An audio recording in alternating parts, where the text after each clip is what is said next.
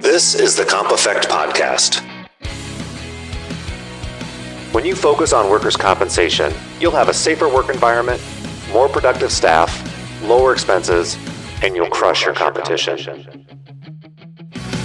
We're sharing real-world stories, actionable tips, business-friendly advice, and information to help your business. I'm your host, Todd Tams. Enjoy the show. All right, everybody, welcome back to the Comp Effect Podcast. I'm your host, Todd Tams, and today, once again, we are going to talk about all things work comp. I'm super excited to introduce our guest today, who we started, I actually reached out to him a few months ago after I read an article in Risk and Insurance that he wrote, and it was a phenomenal article, and it just took a little bit of time to connect and get us on the podcast today, and I'm going to try not to butcher his name.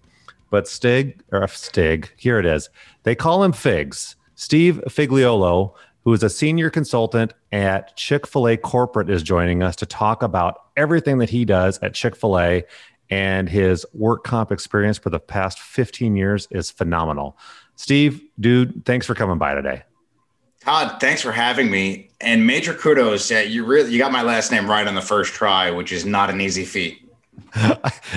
I lump Steve in with Figs, and then I jumble my words, and I sound like a first grader, so I apologize for that. You know, that might be a new thing. That could be the new nickname. So I'm staring at the wall behind you, and I don't know, is there 20 baseballs? Oh, maybe. There might even be a little bit more than that. There is a bottom row that you probably can't see, but yeah, I'm an avid baseball fan. Played in high school and ended up tearing my rotator cuff in college and couldn't pitch again, but I'm still an avid fan of the sport. Still an avid fan. So those baseballs, are they baseballs that you caught or purchased and had autographed? A little bit. There's one foul ball in there. There's actually one from the first game that I ever pitched in high school. And some of them, I was at the right place, right time to meet some of those players, and others, just purchased through, various sites throughout the years. Cool. Yeah. I mean, it's a nice case you've got there. People, you're watching, if you're not watching this on YouTube, he's got quite the setup going on behind him. It looks pretty sharp. Oh, thank you. But Steve, we didn't come here to talk about baseball as much as I would like to. We came to talk about work comp and help. I don't know if you listen to this, but we get not only insurance agents, but also some businesses that are maybe struggling with work comp claims that they've had in the past, and some HR practices. So can you just, give us a little background and tell us about your work experience and how you got to where you're at today? That's a great question, Todd. I sometimes pinch myself and wonder how I got to where I am with Chick-fil-A. But it all started, frankly, I was looking for a job after college without much direction as far as what I wanted to do. I was one of those students that went into my university years thinking, okay, I'm going to get a computer science degree. Quickly realized that was not for me. Decided I like numbers. Maybe I'll get into mathematics. Also quickly realized that was not for me. Undeclared everything and said, I'm going to try maybe I'll be a jack of all trades, try a little bit of this, a little bit of that, and see where it takes me. It got me into the business school where I found a passion for business management and business law. So I ended up graduating from Stetson University with a business management major and a focus in business law. And I think like many students back in the early 2000s, I figured, well, I'll just go to law school because I have no idea what else I want to do with my life. And being a lawyer seems like a really cool gig. I've seen enough Law and Order to where I'm pretty sure I know what I'm in for. And then I realized I had about $6 to my name and thought maybe getting into more debt wasn't the smartest move to make at that time. And I had a good friend whose dad was in the insurance industry, and he and I actually had a long talk, and he encouraged me to apply to become an adjuster. And I was sold. I'm like, hey, that sounds like a fantastic career, but what exactly is a claim and what am I adjusting? And so I was fortunate enough to get hired on with a large TPA out of college in their, they called it an industry advancement program back then. And it was almost like a claims college. It was a crash course into all things claims, which is great, but it's about 2 weeks of theory. And as you may know, the claim world isn't black and white.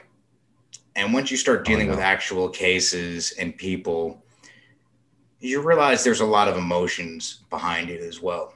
And so I started as a workers' comp claims examiner and thinking, hey, this is great. I'm getting a steady paycheck and maybe I'll do this for a year or two and figure out what else I want to do. I mean, here we are 16 years later, and I'm still involved in workers' comp in some capacity. So it's an interesting industry because I don't know many people that really have ever directly said, I want to be involved in workers' comp. And so I think I'm one of the majority that sort of fell into this career path. Most people that I talk to, work comp is each a 4-letter word. And it's interesting that you bring this story up because my prior career, similar to you, I was in college, didn't really know what I want to do, but it wasn't working out. Ended up doing fast food at Arby's restaurants and made some money. And then started having a family, found out, I need to do something else that's maybe conducive to what I'm looking for our family, and got in the insurance gig. And like you, I didn't set out to be a work comp nerd, and I'm not calling you a nerd, I'm a nerd. But as of all the paths that you can take in insurance from, like you said, claims adjusting, there's management, there's all sorts of different types of insurance, not only just work comp. I love this line of business. And I think that one of the reasons I'm so excited to talk to you today is historically, from the purchase or sale of workers' compensation insurance to the workers' compensation audit to how claims are handled, I think has been not treated very well. And there's this new mentality of, hey, let's go back and really focus on workers' compensation. And maybe let's create some better claim experiences, make sure people are getting taken care of, and really dig in. And not only can that be a retention tool for a business, it's also the right thing to do, take care of an employee when they get hurt. Yeah, I completely agree. And that's one of the first things that really drew me into Chick-fil-A was the people before me really set our true north when it comes to our claims philosophy, which frankly is very basic. We want to pay the claims that are owed and we want to defend the claims that aren't. So it's refreshing to look at it from that holistic approach. Advocacy is probably the big buzzword in the industry right now, claim advocacy, but we just view it as defending our reputation. And if we owe something, then we want to step up and we want to pay for it. And we want our team members to have a pleasant experience. To your point, workers' comp has been the redheaded stepchild of insurance for years. And I apologize to any redheaded stepchildren out there right now. Nope, totally agree. And when I look at my casualty book of business, workers' comp is 70% of it. So why would I not focus my time and attention on something that makes up a majority of my loss pick? 100% agree. I mean, so in the insurance world, even on most of the accounts that we work with, there's a good chance on most companies, workers' compensation represents 40 to 50% of the premium on any given time. And if it's run the wrong way, it's going to be more than that very soon. And then we're going to run into employee retention issues, or we might run into litigation. We might run into increased pricing on employment practices policies. So setting the stage and doing the right thing up front, I think is key. And I like your recipe for success there. Pay what's owed, defend what's not. It's a very simple true north that you guys have, because it's, if you owe it, take care of the people. Yeah, I mean, 100%, that's been our philosophy. And like many things, it's easier said than done in the real world, because how do you really know what's owed, especially in a no-fault system like workers' comp? And I could sit here and argue with you that there's still merit. You can still investigate a claim and do a little bit of a deeper dive into, those things that give you a red flag, when we were adjusting, we always would say we trust our instincts, that adjuster's gut. And I think that's part of the human component and the human experience about workers' comp, because it's not just about that injured worker, but it's also about the adjuster on the other end, because they're not robots. It's not a chat bot that they're communicating with. These are real people as well, dealing with their own personal issues. Maybe that carries over into the office one day, and someone could be just having a bad day. And that carries over into that experience that they take to those injured workers as well. Agreed. So let's keep going on here, because you've got a pretty unique work history. So you get a job as a work comp claims examiner for a large TPA, and then what happens? And then I quit. I decided to pursue an opportunity that allowed me to work into the field as an investigator. And at the time, frankly, I loved my job as an adjuster. I thought it was great. But I had this opportunity to do field work, which was something that I knew I would never get when I was sitting on a desk. And I understood the fundamentals behind it. I understood what it meant to conduct surveillance, to take statements out in the field, maybe do some accident reconstruction. But this was a group that had some deep connections to really the state of the fraud division in the state of Florida. And I knew that this was an opportunity to learn from some incredibly smart and incredibly successful people. So I took it. Opportunities like that don't really come knocking every single day. And I kind of ran the gambit, did just about any. It was almost like my college experience where I undeclared everything to figure out what I wanted to do. Mm-hmm. I was chasing cars and surveillance. We were doing background checks. Social media certainly wasn't what it is today. Back then, it was, I would say, MySpace actually was the number one website people would have been drawn to back then. That takes you back, doesn't it? I know, that's dating me a little bit. But it's come a long way since the MySpace page. Yeah. What was that, Napster too? I mean, I think MySpace, Napster. Yeah, Facebook was still restricted to college students back then. So you're talking, I'm trying to put together a timeline here, because Facebook reminds me when I got Facebook, and it was 2009, I think, when I joined the movement. But you're talking MySpace was probably a decade before that. Yeah, I mean, it was the early 2000s.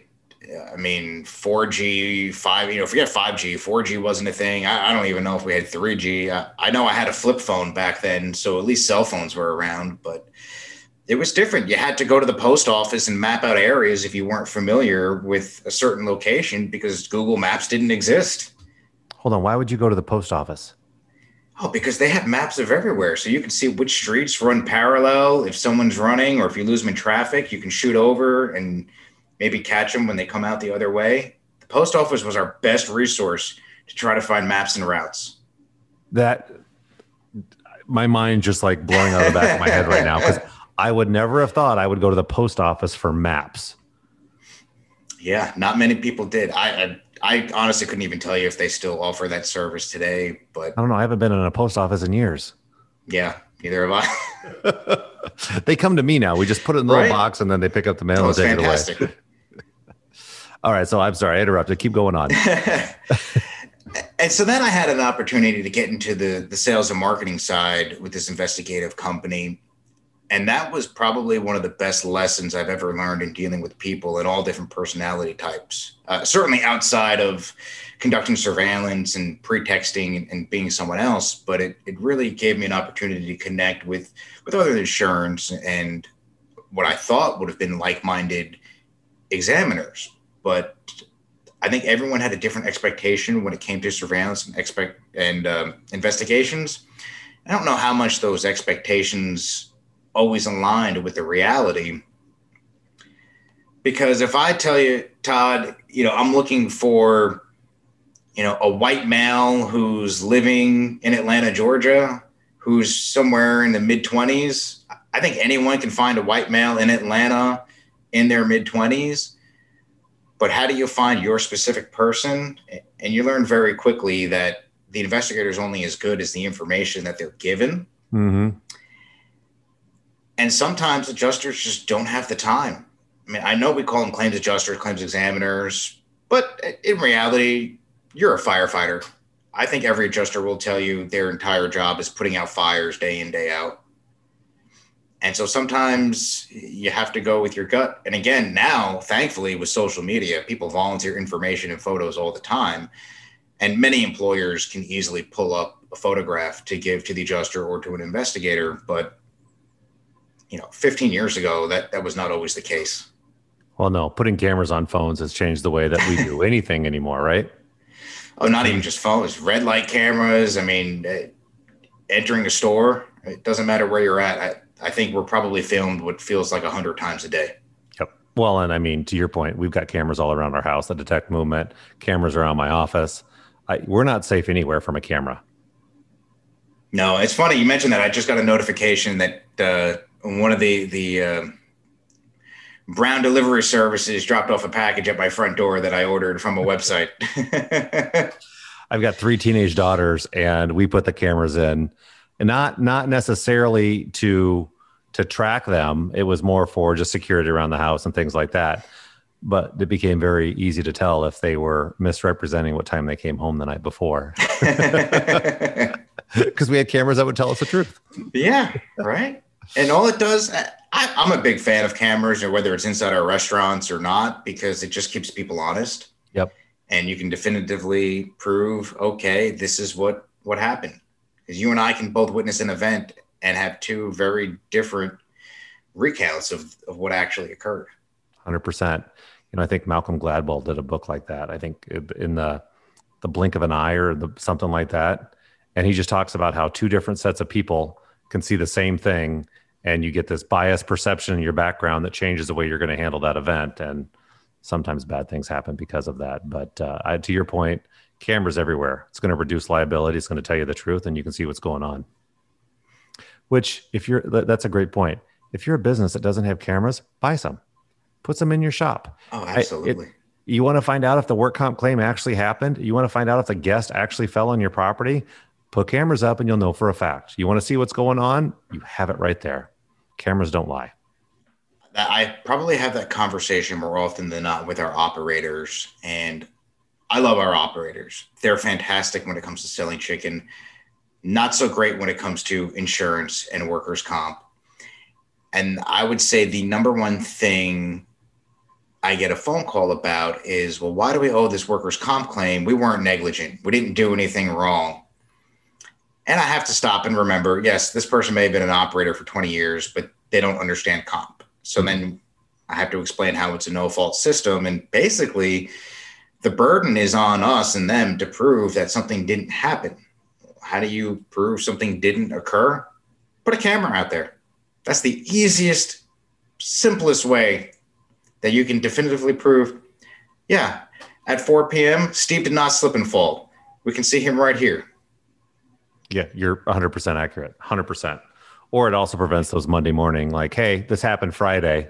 Yeah. Meanwhile, nobody saw when they were leaving work on Friday, and it's actually from a sports injury over the weekend or something, All right, so I like how you do fraud. I'm always fascinated by all the fraud stories. We've had a couple of fraud investigators on here, and just the way that that's evolved over time, from the big VCR cameras that you put on your shoulder to the little phone cameras now and the social media. Walk us through how long you were there and what you did after that. Yeah, so I was with the investigative company for, I think it was about 4 years, and I had an opportunity to work very closely with the former head of the Division of Insurance Fraud in the state of Florida. And he really gave me the ins and outs, the 101, and how to make a successful fraud case. And his point was always, you have to make it as easy as possible for these officers to actually pick up that case. And back then it was physical binders, and he'd say, tab everything that's important, keep it in chronological order, make it so anyone who doesn't understand insurance can pick this up and realize, yeah, this is wrong. Because otherwise, again, they're human. I think there's always that path of least resistance where if they're looking at 2 different things, one's super complex, one's been laid out very easily and tells a very succinct story, 9 times out of 10, that's the one that's going to get picked up first and reviewed. Oh, agree. And yeah, and every case is different. And let's be honest, when it comes to the DA's office, I don't think insurance fraud ranks as far as, the big sexy case that's going to get them promoted to the next level. So you really have to, I don't want to say you have to pick and choose, but you have to have that purpose when it comes to putting your case together and show them that this is really impactful. These are the people that are being impacted. Here's why we believe this person misrepresented themselves in their claim. So I'm assuming that's a pretty tough challenge anyway. I mean, if there's one thing I've learned from watching law shows on TV, lawyers, especially in government, don't like to lose. They're not going to take on something they have no chance of winning. If it's more work than what it's worth, they're not going to do it. And to your point, most people out there don't like businesses. I mean, if you're an injured worker and you can't paint that case together like it's legit fraud, and they think, hey, it's the big bad company out to get the injured worker, they're not going to take it on. Oh, yeah. Does that hit home fairly close? 100%. And we deal with that. I can't say all the time at Chick-fil-A, but we certainly deal with it. And, we have our share of cases that we question, whether it's on a guest or on a team member. And it comes down to facts and evidence as well. How do you build it? And what are you actually looking at? And it's interesting with a company like ours because we typically have a lot of goodwill in the community. It's not uncommon for me to get a call from, a team member or a guest and say, something happened. I'm not pursuing a claim. I just want to make someone aware so we can make changes so no one else gets hurt in the future. And that sort of evolved over the years in the fact that Chick-fil-A as a brand has been very successful. And sometimes people would think of us as, oh yeah, you're the local company that supports my kid's soccer team, and you guys support, this event that we're putting on for the schools, and we love you. And sometimes now it's, yeah, we love you, but I want free Chick-fil-A for the rest of my life because, my fries were cold. Oh, I laugh because there's so many things that are true with that, right? Everybody's we're getting down the GL route. And we don't need to go down that rabbit hole. No, not at all. All right. So now so after fraud investigation, I think you went back to Sedgwick. Is that right? I did. I went back to Sedgwick, and at that point I had moved up to the Atlanta area. Okay. And I went back to a claims desk, went back to what I knew, and quickly got promoted from there out and became a claims supervisor, had my own team. And that was just a very different experience from everything else I had done, because all of a sudden I'm responsible for everyone else's performance. And sometimes that can be a challenge in and of itself because, yeah, maybe I could just take the reins and do something for my adjuster, but what's the lesson that they're going to learn here? And am I setting them up for success? And no, I think any parent will tell you, if you do everything for your child, they're never, ever going to learn that lesson. Yep. And same rules applied as a supervisor. And then from there, I had this wonderful opportunity to get into program management. And it was still with the same large TPA. And I kind of, I knew what program management was. I didn't know all the details surrounding it. But I interviewed, and I frankly did not think I was anything that blew anyone away. I knew that this was a position where there was going to be a lot of applicants for. And I kind of walked away thinking, I was honest in the interview. I'm sure they're going to find someone way more qualified than I am. Here I am. I just basically, came from a claims background. I don't have an MBA, so I'm sure there's someone else more qualified who's going to get this job. Well, a couple months go by, and I get a random phone call saying, hey, we do remember you from the interview process, and the client wants to meet you, and they're here in Atlanta. Okay, great. They're like, can you get down here by 2 p.m? Now, Todd, I don't know if you know anything about Atlanta traffic, but where I had to go was about 50 miles away, and that could take you anywhere from an hour to 3 hours in Atlanta traffic. Yep. So I said, sure. I send the helicopter. I may or may not have broken some state speeding laws, the posted speed limit to get down there. But I threw on a suit, made it down in time, and it just turned out that the client was Chick-fil-A. And I must have left an impression with everyone because they offered me the program management job for Chick-fil-A. And I could not have been any more happy. And I had done that for, I think, about 2 years. And then there was an opportunity to come in-house with Chick-fil-A and run their workers' comp program, which of course, I was like, absolutely. But in the back of my mind, I'm thinking, okay, but if I don't get this job, how do I set it up to where they don't kick me off the account? Because I absolutely love the people that I was working with at Chick-fil-A. So it was that balancing act of, how do I keep my current job if I don't get this job that I actively want and I'm looking for with my client? Thankfully, it didn't come to that, and Chick-fil-A did bring me on board. And so how many years ago was that? That would have been 4 years ago. Okay, so you've been with Chick-fil-A 4 years now.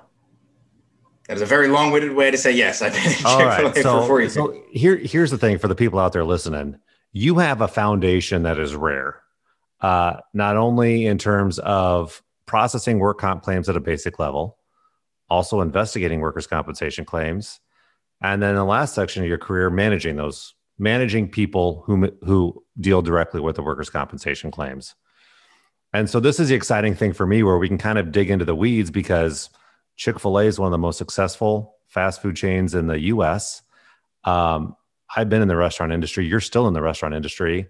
They are fraught with a million ways to get hurt.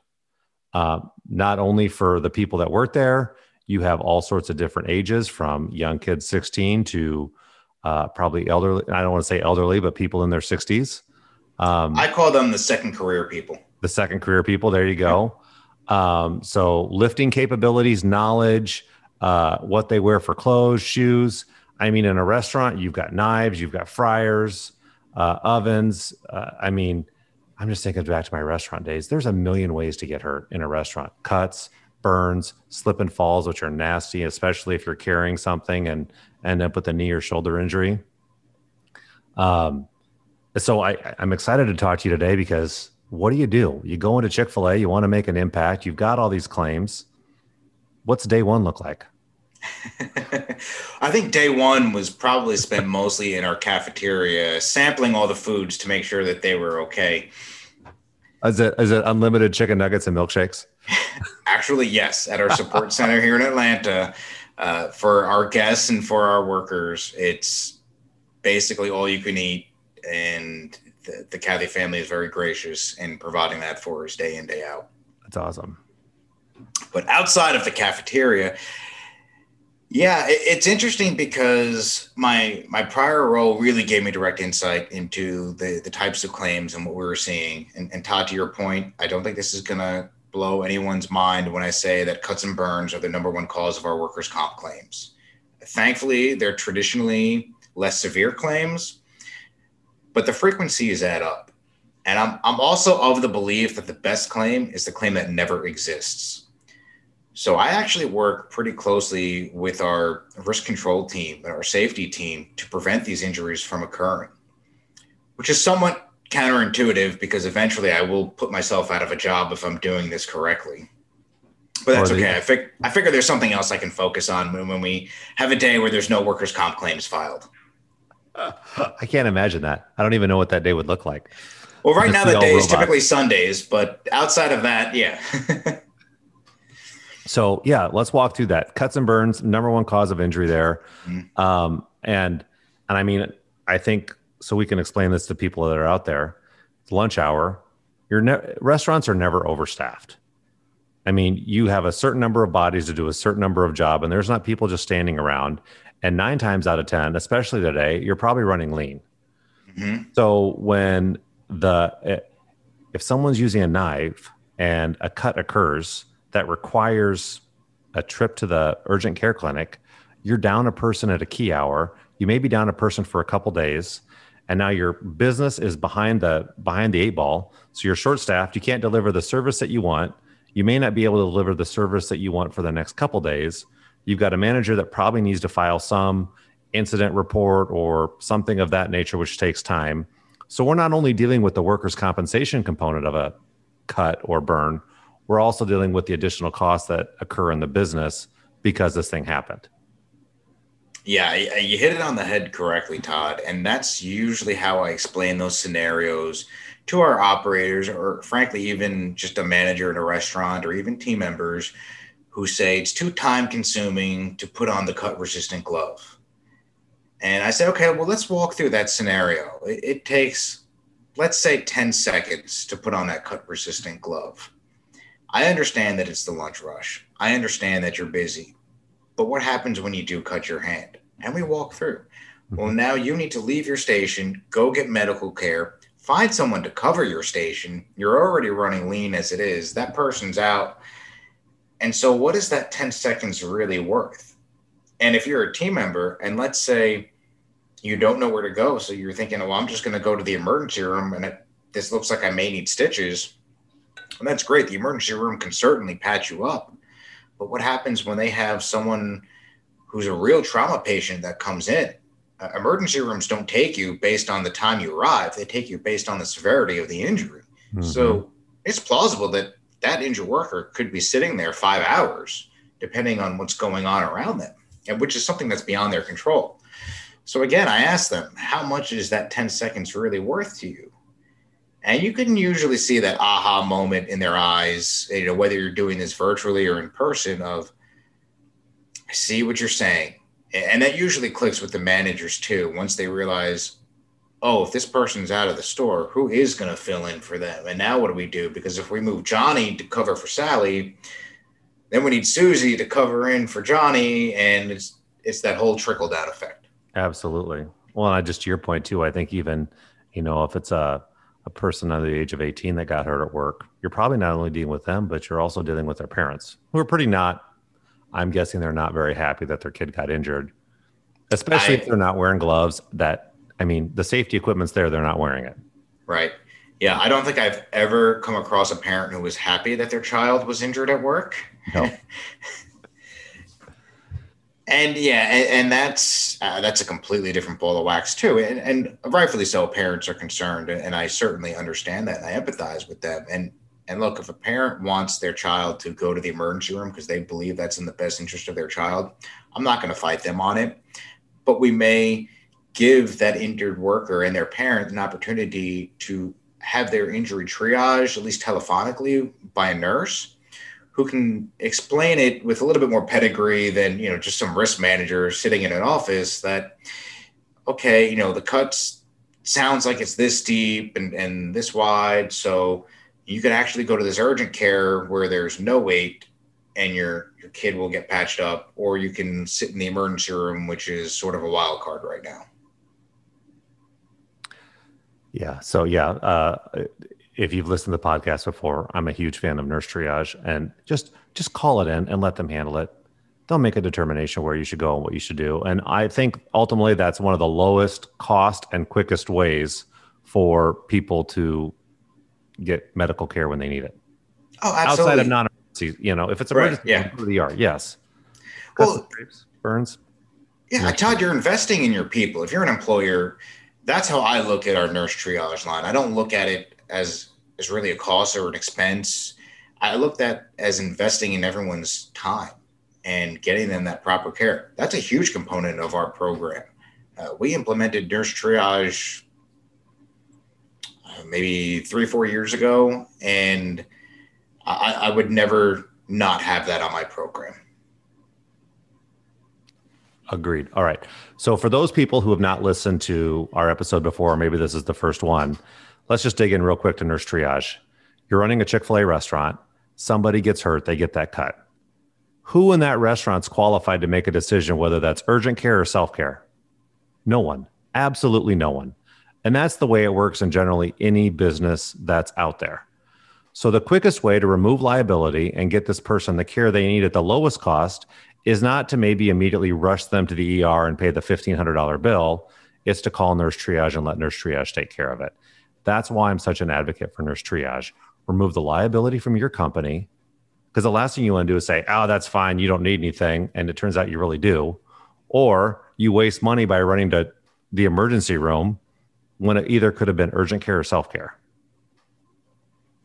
I've been preaching that for months now. I completely agree. And I hope that everyone out there who's listening feels the same way. And if there are anyone who's on the fence, I really hope that we've just convinced them. So it's interesting. So for Chick-fil-A to go to nurse triage 4 years ago, that's about the time that you came on board. Mm-hmm. What were they doing before? We had a very bureaucratic system for reporting claims. It was always the team member would find a manager. Maybe that manager was authorized to report the claim. And if they weren't, then they'd have to find the owner operator to then call it in, or I think we were still using faxes back then, to fax that information over to Sedgwick.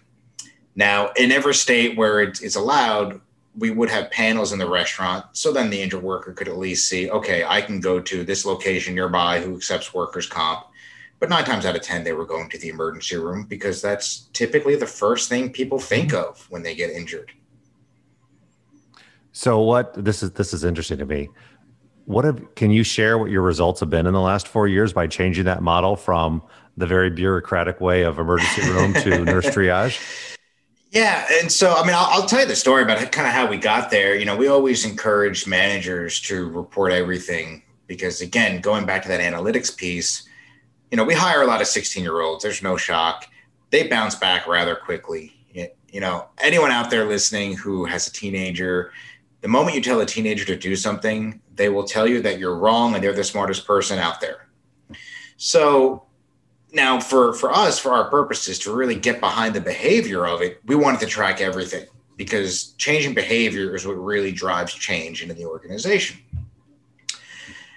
And we were looking at that process and realized it was just such a bottleneck trying to track down the right manager to file the claim.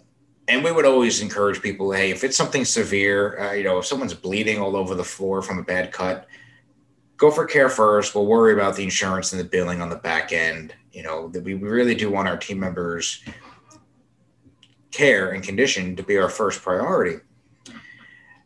And once we recognized that bottleneck, we went to our third-party administrator and we were trying, you know, coming up with solutions. And they were saying, okay, well, let's discuss a nurse triage line, but for this to really be effective, we're going to have to change the way you report claims. And it's like, okay, I'm listening, but how so? I mean, yeah, I know we should probably move to an online platform, but that's not going to save me any time. And then we had the conversation surrounding self-reporting claims for team members. And I think many employers like myself take some pause and think, there's no way I'm letting people report their own claims. We're just going to be flooded with fraud claims. I've seen it before in my past life. This is not going to work out. But then when you really stopped and looked at the numbers and you looked at the amount of claims that were coming in and how many that we had flagged for, you know, potential misrepresentation, I realized what a low number it was. And then realized, well, you know what? It almost doesn't matter if the team members report these claims directly to our TPA or not, because the job of the adjuster is to really investigate and to figure out what's compensable and not compensable. And so really that burden should not be on any of our operators or anyone in the restaurant, because to my knowledge, we're not hiring licensed examiners at the restaurant. We're hiring people to cook and sell chicken. So let's let them focus on that. And that's how we came around to the nurse triage and really incorporated allowing team members to self-report and just allow them to have quicker access to the care that they needed. And I'll be honest, I don't have these numbers in front of me, but it's been a downward trend as far as emergency room visits and those initial medical spend to where we are today. And of course, this last year, a huge spike in telemedicine just with COVID and everything that was going on. And it's interesting to see where that's going to take us. But I'm, again, a huge advocate of the nurse triage line because it just gets people that appropriate level of care that they need, that they didn't know was even available. I love that you have that data. I mean, we talk about this, we say it, we hear time and time again that nurse triage will reduce claims by 47%. I don't know how many employees you have in the Chick-fil-A franchise, but I'm sure it's thousands and thousands. The fact that you're seeing a downward trend in claims because of implementing that, that's pretty cool. So kudos to you guys. One of my questions I wanted to ask you is, how have you been able to influence work comp claims? Sounds like implementing nurse triage influenced work comp claims. Yeah, that's definitely one of it. And, I always looked at it as, there has to be a better way to do workers' comp than what historically has been done before us. And a lot of that, again, is our claims advocacy model. And especially for us, I want to get them to the best provider. I don't necessarily want to send them to the cheapest provider if that level of care is not there. And for the analytics people, for the numbers, the Billy Beans out there, throw a baseball reference in, it's a trickle-down effect, right? So if I'm paying for quality care, but they only go for 4 visits, let's say at $200 a visit, well, that's still better than if I'm sending someone to lower quality and maybe I'm paying $80 a visit, but I'm paying that for 25 visits. What's that rate of return? Are you really saving money? And then not only the individual appointments, how much are you paying out in continued TTD, or indemnity benefits because that person is not cleared to return for work? Oh my God. All right. So you're speaking the gospel right now. Because this is huge. And I think months ago when Claire Musselman was on the podcast, we talked about this. And we talked about how carriers approach claims. And there's certain carriers out there that want to drive the lowest cost at the whatever that facility is or provider that's going to charge the lowest cost. That's where they want to direct care. And at the same time, if you're a business that wants to take care of your employees, sending them to the Walmart of medicine is probably not the best place to go.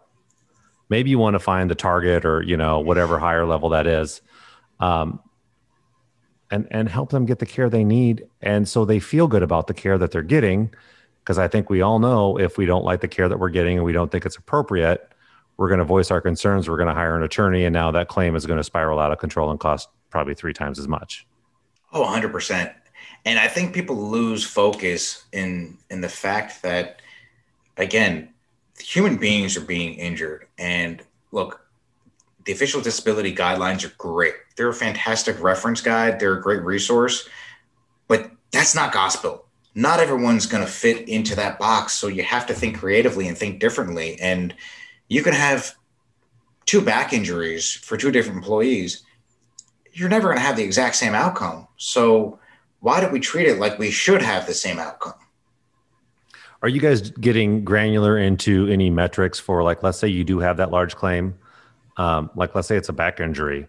Are you finding that no matter maybe what part of the country that there's certain, like Wellmark has Blue Distinction Centers as an example. And so if you need, where I live in Iowa, they have Blue Distinction Centers anyway. So if you need a knee surgery, they have found a certain subset of providers does a better job with knee surgery than others. And so if you want it compensated, you must go there.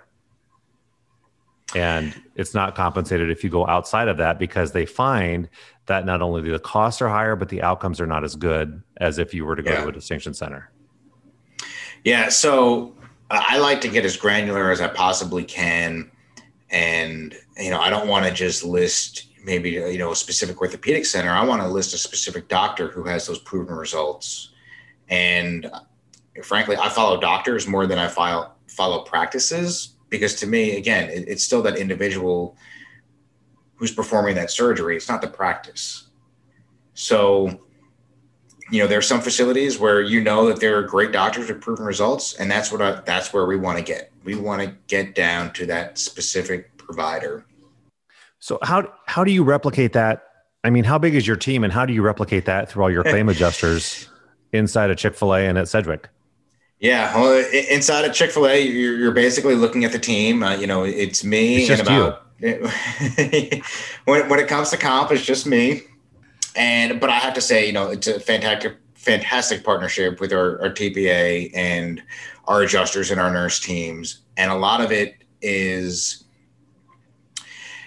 I don't want to say having the adjusters buy in, because I don't feel like it's really anything that we have to sell. It's just telling them this is our mission, this is who we are, and they believe it.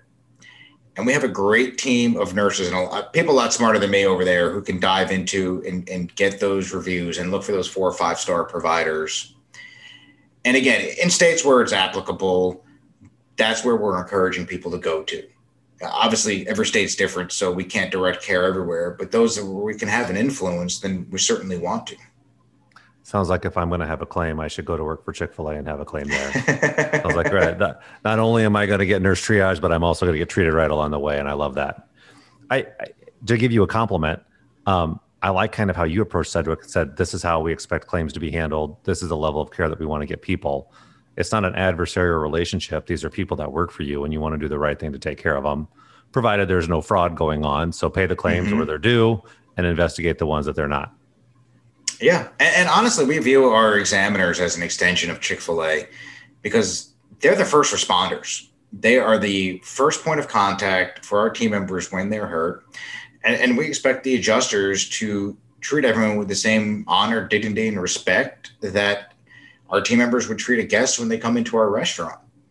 And I mean, I can't tell you how many times, at least I try to go out of the way to thank the adjusters for what may seem like a mundane task by getting someone into an ortho by Friday instead of waiting until the following week, because that makes a big difference in that person's life. Mm-hmm. And I don't think adjusters ever hear the words thank you enough. Steve, if you want to see, you're right. I don't think good adjusters hear the word thank you enough. I'm sure the bad ones hear a lot of other expletives. But if you want to see companies out there that are doing it the wrong way, all you got to do is go on a work comp forum, delayed care, adjusters not calling them back. And it blows my mind that this still happens in 2021, especially when care is mandated at a state level. I mean, a minimum level of care, and you can always exceed that. Just blows my mind. So we're running out of time here, but one of the things I want to talk to you about is return to work programs. How does that work at Chick-fil-A with burns and cuts and people who may not be able to use their hand? Do you have a formal strategy, or you're bringing people back? What does that look like? So this is where I maybe we have an opportunity for improvement, but we don't have a formalized return to work program. We do evaluate everything on a case-by-case basis, and a lot of times it's working with that operator to see what their location is like, because not every Chick-fil-A is the same. We have some that are drive-through only locations. We have some that are giant freestanding units. We have some mall locations. But again, it depends on that injury. So, for example, if I have someone with an ankle injury and they're in an air cast, they're in that walking boot, we can't really give them a reputable slip-resistant sole for that cast. Mm-hmm. So I'm not going to bring them back into a restaurant that's prone to have grease, prone to have water, prone to have, lettuce or tomato potentially wind up on the floor, and have that person slip and fall and have a worse accident. So at that point, we'd rather them not show up to work, but we still encourage our team and especially the operators to reach out to them and just ask them how they're doing. How's their day going? They're still part of that Chick-fil-A family, and you don't ever want an injured worker to feel neglected or that, hey, you know what? I got hurt at work and my employer doesn't care about me anymore. So to answer your original question, Todd, it really does depend on that location to see whether or not we can bring someone back in a capacity that makes sense and that still keeps them safe and still keeps others around them safe as well. Okay. That was good to know. I was curious my sentiment was exactly like yours. It's really hard to bring somebody back in a business that's fraught with risk anyway. And to your point, the last thing you need is somebody to slip and fall and injure themselves worse because they're trying to work. What other questions did I want? Oh, so here we go. One of the other ones that I wanted to ask you was about turnover.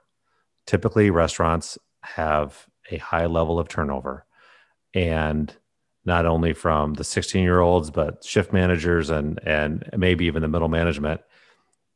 How do you train and educate ongoing inside of Chick-fil-A in terms of workers' compensation, how to report claims? Is there an onboarding process for new employees that you outline that every single time? Yeah, that's a great question. So yes, a little bit of redundancy because there's a very specific onboarding process that goes on, but it's continuous training. It starts with the operators and it goes all the way down. I mean, we do send our operators back to Atlanta, Georgia, to the support center just for refresher courses. And a lot of times they'll bring their senior leaderships, who will then teach the rest of their teams as well. And you have to go over the basics. You have to go over sort of just restaurant 101, not even just claims 101, but restaurants. And the example I'm going to give you, Todd, for anyone who hasn't been aware, our dining rooms have been closed for about the last year and a half. So because of COVID and everything, we focused solely on the drive-through, which certainly led to challenges because now all of a sudden our team members who were not used to working outside had hazards of vehicles, curbs, the heat elements, the extreme cold, extreme heat. Well, now we're facing the issue of team members working for us who have never had customers in the dining rooms ever before. And it's going back and training them again, restaurant 101, stuff like not using the back of house mop, which is typically going to be used for cleaning up grease, slick substances, using that in the dining room where guests are going to be walking back and forth. And one thing we encourage, our team members, they're required. They have to wear slip-resistant shoes. We don't budge on that one. But I would argue 0% of our guests will come in wearing slip-resistant shoes. A lot of times, especially now in the summer months, they're coming in flip-flops and sneakers and that sort of thing. And if there's a slight bit of grease or oil that was tracked onto the floor, trust me, a guest will find it when they're walking past it. Team member may not, because to them, they're wearing slip-resistant shoes. So again, it's stuff as basic as that. And safety is ongoing. Risk control is ongoing. I'm still a firm believer the best claim is the one that never exists. So we need to make sure that we focus and retrain these team members what it's like to work in an area. And sometimes it's a building that was maybe designed to do 5 million in sales, but they're actually doing about 11 or 12 million in sales that year. That's a lot of volume and a lot of fast-paced activity. And I know what you mean. I mean, just from back in the days at Arby's, cleaning up after the lunch rush, trash outside, people spill ketchup, people spill spop, the machines in the front, they're slip and fall hazards. There's a million ways to get hurt in a restaurant, not only for the employees, but also for the guests. And you really have to be on guard to make sure that doesn't happen. Because a guest getting injured is even worse. Yes. 100%. I shouldn't say it, not to say that employees, but usually guests are a little more vocal and negative reviews and a lot of louder talk if they think you should have done something a little better to prevent their claim experience. And I think it's even more vocal when it's intentional on their part to try and get money. That's just personal talk. You don't have to comment on it. Well, and you're not protected with the exclusive remedy in workers' comp. So again, that's a completely different ball of wax. Absolutely. I think we're about time here, Steve. What else you want to talk about today? Did we miss anything? No, I mean, Todd, I just thank you so much for having me. This has been a blast. I mean, I can bore you for hours with stories. So I appreciate your time today and having me on as your guest. This has been a lot of fun. Thank you so much, Steve. I could probably talk to you for another couple hours and we could geek out on stories and work comp and all things workers' compensation and the right way to do something. And all I can tell you listeners out there is I've been an insurance agent for 17, 18 years now. Sounds like about the same time, Steve, that you've been in your career. I've never done fraud or handled direct workers' compensation claims, but it sounds like you've made a positive impact at Chick-fil-A, which is probably once again why they're so successful. And just taking care of your people in that claim process is huge. And I think that if you're a business out there that says, I can't do it, here's a one-man shop for Chick-fil-A that did it. I mean, that's what you did, right? Nurse triage, reduce claims, ongoing training, eliminate the burn and cut problem, and train for that. And it's just you with a TPA resource behind you. Where there's a will, there's a way. Absolutely. And I would encourage anyone out there, talk to your peers, talk to other people in the industry and see what works for them and see what doesn't work for them and why. You never know what could be successful in your program. Absolutely. All righty. Steve, if people want to get a hold of you, how can they do so? Yeah. You can find me on LinkedIn. That's probably about the only social media that I'm on these days. But they can certainly email me, steve.fitz Figliolo at cfacorp.com. And I will spell my last name. I was going to say it's spelled just like it sounds. Figliuollo. So, listeners, we'll put his contact information in the show notes on our Comp Effect page also for this show. Steve, once again, thanks for coming on. Thanks for sharing what you're doing with Chick-fil-A, how you made an impact, and just kind of your story, man. I really appreciate it. Yeah, Todd, thank you again. All right, we're out, everybody. Have a great day.